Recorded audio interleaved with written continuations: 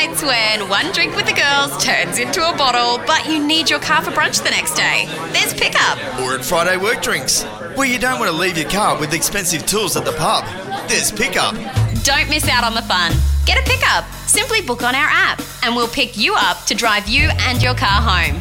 2 drivers arrive, one drives you home in your car and the other driver follows. Download the Pickup app today. That's PKUP and wake up worry-free. Hi, I'm Jack LeBrock. Hi, I'm David Reynolds. You're listening to Inside Supercars. From the racetracks across Australia, and here's Inside Supercars.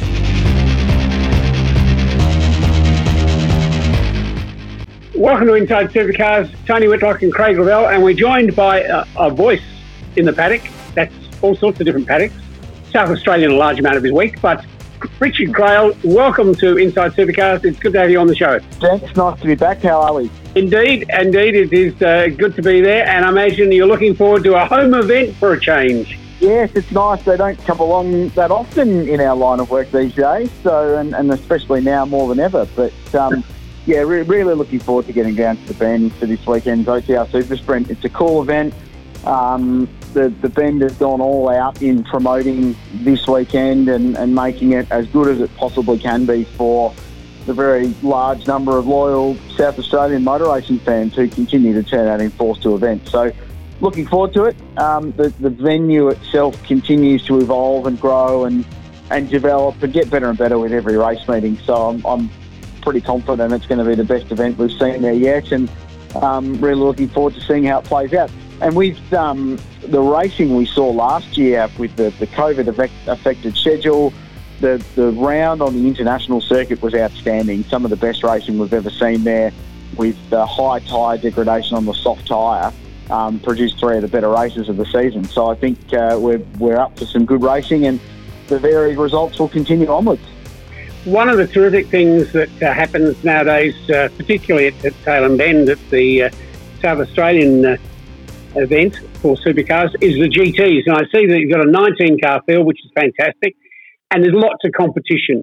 It really is a terrific category nowadays, isn't it? Yeah, look, the GT racing in Australia has been through some challenges in the last 3 years. With the Australian GT Championships, as it was, struck some dramas. There was some competitive discontent. It wasn't without its politics, but it's under new management, so the Australian Racing Group is involved, but more importantly as well, I think SRO are involved, and they promote global GT racing around the world. So their input is significant. Really good set of rules and regs, good calendar, globally recognised, and I think the category is on its pathway to regaining some of its lustre that it had in sort of 2014, 2015, even 16, where it was just so strong and so competitive. But it's a good field. 19 cars is pretty solid, a good mix of makes and models, which is cool, and some really cool machinery, and people are investing in new cars, which I think is probably the most positive sign. So, the Triple 8 car where Brock Feeney alongside Prince Jeffrey, which is great. So it'd be cool to see how young Brock goes in that car. I think the Groves in the Porsche will probably be the car to beat there. The GT3R, I mean, the Bend was literally designed by people who race Porsches, so it suits the Porsche product down to a T with the balance of long, flowing, fast corners. So I think that car will be very, very strong. And Stephen Grove actually is focusing on his GT campaign this weekend rather than doing Carrera Cup. So he's having a round off Carrera Cup where he leads the Pro-Am Championship. So he's just going to focus on the GT car with his boy Brenton, and then he'll be back in Carrera Cup for subsequent rounds. So it's a GT track, though, guys. It's designed for GT cars and promotes great GT racing. So I think it'll be really good to watch. And we're back with sprint races at the Bend. The Bend 500 still seems like it's a long way off. Yeah, look, it was disappointing the way that all unfolded, really, isn't it? And certainly nothing the Bend did wrong from not ending up with the 500k Bathurst warm-up, and it turns out there's no Bathurst warm-up anymore. So as long as the only endurance race on the calendar is Bathurst, that's just the way it is. But, there's certainly potential for there to be a long race. But a lot of the criticisms, I think, or maybe commentary is a better word, about the Bend early days was that the racing for supercars wasn't that stimulating. And the whole idea of an endurance race there would spice that up because you get the strategy playing out, tyre deg over a longer distance. But what last year did was show that with supercars willing to be innovative with their formats and their tyre regulations, the racing was bloody fantastic. And on the soft tyre at that circuit, it was outstanding. So, and those that had seen Porsche racing there in particular, where they run a really good Michelin tyre, which suits that racetrack, those that had seen that style of racing knew that all the supercars really needed to put on a good product was a decent front tyre that wasn't the hard Dunlop. It's a soft Dunlop. Give them some grip, give them some degradation, and all of a sudden you get great racing. So will we see an endurance race there for supercars in the future? Maybe if they go back to having more than 1-2 driver race, it's probably in the box seat, especially given with what's going on at Sandown and the likelihood that place will probably be turned into houses, unfortunately, within a couple of years. So, look, I'm sure it's probably first cab off the rank if that happens, but in the short term, I think the product that's there will be pretty good, and I'm sure the fans will lap it up. And the new tyres for this year will also be interesting to see how they play out with what we're going to see over the 2 days of supercar racing. Yeah, you're right, and it's a funny surface, Craig, because it's very smooth, billiard table smooth, but it's a long. So the tyre wear itself isn't enormous, but there's so many fast, loaded corners. It's very, very difficult on tyres. So you do get that degradation over a distance, and we saw that last year. So the current supercars model of not quite having enough new tyres to see a weekend out actually works really, really well, because by the end of the weekend, someone's going to be out on their feet, and you'll get really, really good stimulating racing as guys blaze through the field on good rubber, and those might be at the front, have got not quite so good rubber, will drop back. So it'll play out like that, and that's exactly what we saw last year in the first of those 2 rounds during the shortened COVID season on the long track where we're back racing this year. We saw that high degradation play a role and promote really good motor racing. Richard, now we're talking to you about previewing Tailem Bend, of course, supercars, but I'd like to spend a couple of minutes giving you a very long history involved in the top end of open wheelers in this country. And I imagine your ultimate excitement, because not only did you see some terrific racing, and yes, it would be good if there were more than 10, but it doesn't matter, we'll live with that, but the fact that a team that you're involved with so long picked up their 7th title, BRM. I'm really pleased. I imagine Bronte would have been sitting back in Adelaide enjoying a wine and enjoying that. Mark, his son, has been doing a fantastic job. It must have been personally satisfying for you to see that happen. Yeah, look, it was. I've been fortunate enough to know the BRM guys since I started in the sport in 2004, so even before that, 2003. So, yeah, I've had a great relationship with them. I think from their point of view, what they achieved was just outstanding from a motorsport point of view, let alone my personal connection and feelings about it, because to win 7 championships in anything is an enormous accomplishment, but to do it in a championship with the kind of history that the Gold Star's got is just huge. And the fact as well that they tied another race team I'm a big fan of, which is Barana Racing, for the most Gold Star titles for a team of all time at 7. So Barana won 7 at the peak of the Formula Holden era, so 3 titles with Paul Stokel, 1 with Jason Bright, 97, Simon Wills grabbed a couple there, and Rick Kelly, of course, in the Young Lions car, which Barana run. So that was an amazing era for Formula Holden. That was when Formula Holden was at its peak. BRM dominated Formula 3 for a long time. They won 8 F3 titles, 2 of them before it became the Gold Star, but then won 6 titles there, and they were very, very proud to continue that legacy of S18s in particular being competitive in the Australian Drivers' Championship and representing that award. And because they're open wheel purists, Tony, like I am, and they understand what the award means and the history of the award, where perhaps in some instances recently it has sort of dropped off the radar, I would have thought, in the last 15 years especially, and then it's been parked since 2014. So I'm really pleased that a team that has just such a reverence for the award and understands what winning it means in the context of our sport is. So that was a great story. But, with my championship hat on, it was a great pleasure for me to be able to call the season. And it was just so cool to see vibrant, big wings and slicks racing with cars that are difficult to drive, that are fast, that make you step back from the fence a little bit when they go by, with a group of really competitive drivers that aren't necessarily all young juniors coming through. The Gold Star in its peak Formula 3 era, most of those drivers were all young guns trying to make their name for themselves. But the drivers in the field this year have all done that for the most part. Like, Joey Mawson's been to Europe and raced at a high level. Tim Macro's won 2 titles. Tom Randall has won championships on the path to supercars. So they're proven drivers driving great racing cars at high speed and putting on a show. I love that about it. And they're really spectacular cars. And you mentioned the grid numbers. 10 cars, not brilliant, but the championship can get away with having 10 cars because they're so spectacular. You could have a 5-car race and it'd still be very, very entertaining. But season 1, coming off the back of COVID year in 2020, it's only going to get bigger and better. And I would put my livelihood on the fact that I reckon you'll see at least 15 for season 2, but I would suspect it'll be much more than that. Indeed. And Richard, it's worthwhile just reflecting, and I can't think of anybody better to position and knowledge to talk about it, is the extraordinary thing is the very strong history of South Australia as an open-wheel estate. Because, Elfin cars, Barana cars, preceding the Grand Prix in 85, it all happened in that state. I was involved in it for a short period of time, and I love the fact that the state is so strong, and it's extraordinary the fact that it was so strong for so many years, and that it had that real innate, whether it was Malala or then from 85 to that period there, where the Grand Prix obviously brought things to a height again, didn't it?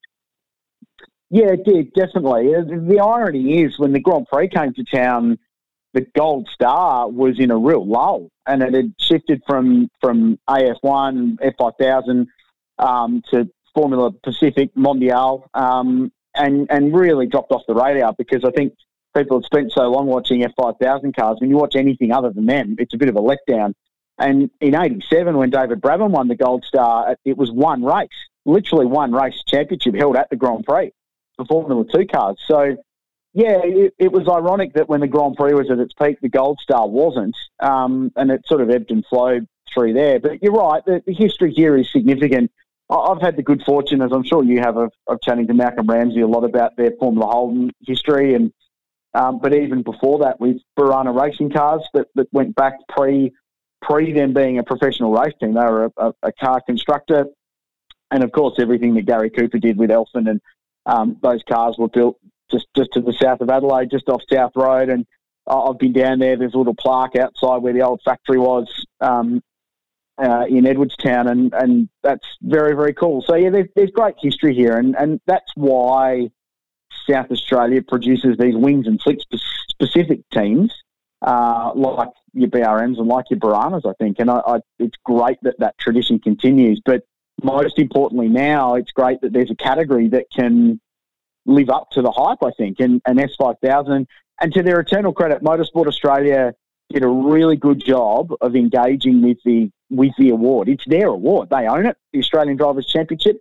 And during the Formula 3 era, it was sort of like, oh, here's the award, off you go, do with it what you please. So there were no resources put behind it. There wasn't much promotion. We'd get the CEO out to hand over the gong every now and then, but that was about it. But, they got the president out at the weekend. They put a lot of effort into social media. They did a really nice job of recognising the fact that this, for a long time, was their premier award over the Australian Touring Car Championship, over whatever else might be there. So that was a really heartwarming thing to see as well, and gives me a lot of hope that we can build this thing back to a level where it's one of the most esteemed awards in our sport in this country. And I think the S5000 cars will help that because they're just outrageously cool things to watch race. Well, before we get to see S5000s on the track at the Bend, we have got this weekend, and And even before the supercars come on, there's an interesting Friday with some interesting classes, including the V8 Super Utes return. Yeah, it's a good program, Craig. I think with the two GT categories in GT World Challenge and Porsche Carrera Cup, which is just extraordinary this year. That championship's bonkers. And after open wheel racing, you both know that's my other love. That's going to be great. But yeah, to get the first round back of Super Utes is interesting. I think everyone's really keen to see how it plays out. I think most people would agree that version 1.0 with the diesel engines wasn't a rip-roaring success. So to see what this rebooted, revamped, I suppose, category can do at a big, fast and flowing circuit. So it's going to be a really good test of those cars and their new dynamics, their new wheel and tyre package. Horsepower won't be a problem, and they'll be able to use all of the 450 odd they've got at the bend along the long front straight. But how they behave through the fast, flowy stuff will be really interesting. It could be a good ticket for good racing. This will be a really good, first hit out for this category and its new guys. So the sport needs, especially on the supercars program, I think they need a couple more strong support categories.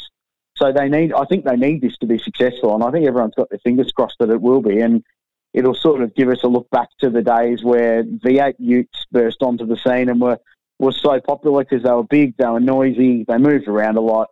No, they just produced really entertaining racing. So hopefully we get some of that. But yeah, it's going to be fascinating to see how they unfold at a track so unique like the Bend.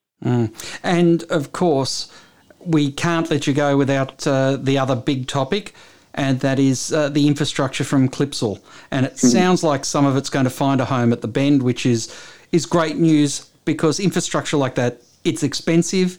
So to be able to get some infrastructure that's already there is going to help with the ongoing development of the Bend, ignoring the fact that it's a loss to the fans who love Clipsal. Yeah, look, it's such a political hotbed item, especially over here in Adelaide at the moment. It's very, very difficult to filter through a lot of the political rubbish that gets talked about. But ultimately, the incumbent government has made their decision. They've made the call to get rid of all the gear that they own. So the best place for motor racing infrastructure to go is a car racing track. So there's zero downsides in the Bend getting hold of that gear and using it to improve their facility. So if it is that the Adelaide 500 doesn't come back, then the best outcome is that as much of the gear there that makes a good fan experience as possible goes out to the Bend to improve that facility. So while South Australian race fans and national race fans will miss and really miss the Adelaide 500, at least the venue that they've got, the permanent venue that they've got, will be improved because of it. So it's sort of like, it's almost as if they've left it to the Bend in their will, in a way, that they've been handed this gear. So that's really positive. There's going to be some big announcements about that over the weekend, about how that's actually going to work. So keep your ears peeled for that. It makes sense. But the other thing I think we're talking about is that there is an enormous amount of street circuit infrastructure in Australia. Like, very few countries do street circuit racing as well as we do from an infrastructure point of view. So between supercars, who own all the gear that build the Gold Coast track, the Newcastle track, and part of what goes on up at Townsville, and IEDM, who put it all together at every round, there's so much infrastructure. So if SA Labor and Peter Malinauskas, who's the opposition leader, gets in, and if he lives up to the agreement that he signed with supercars that he'll bring the Adelaide 500 back, I'm not even remotely concerned that the infrastructure will disappear, because there's so much street circuit stuff in Australia. They'll be able to find gear, no problems, to put on a racetrack back in the Adelaide Parkland. So it's probably been blown out of proportion a little bit from a political point of view, because there's an election coming up in 12 months, but it doesn't worry me, and I think it's win-win for a motorsport fan. The 500 will come back one way or another if the opposition get in, and the Bend gets an upgrade, which is fantastic. So that's an improvement for motor racing users, fans who go out and use the Bend 365 days a year, which is as it should be. And naturally enough, with the Bend this weekend, the focus of that infrastructure going to the Bend has been there. But, of course, the Sheehan's do look after Mallala now. And I have to wonder, you probably know, if some of that infrastructure is going to go and support South Australia's original road racing circuit.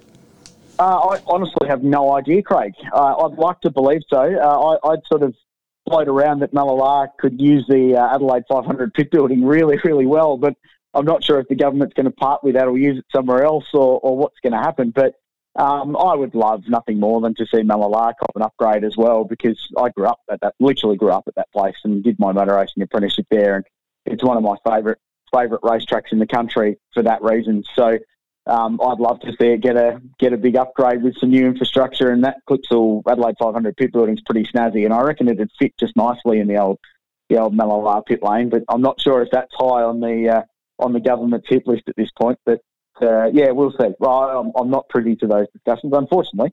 I'd like to be, but who knows? There's plenty of gear to go around, so who knows? Perhaps the old Lala will get an upgrade down the road. Richard, thank you for joining us on Inside Supercars.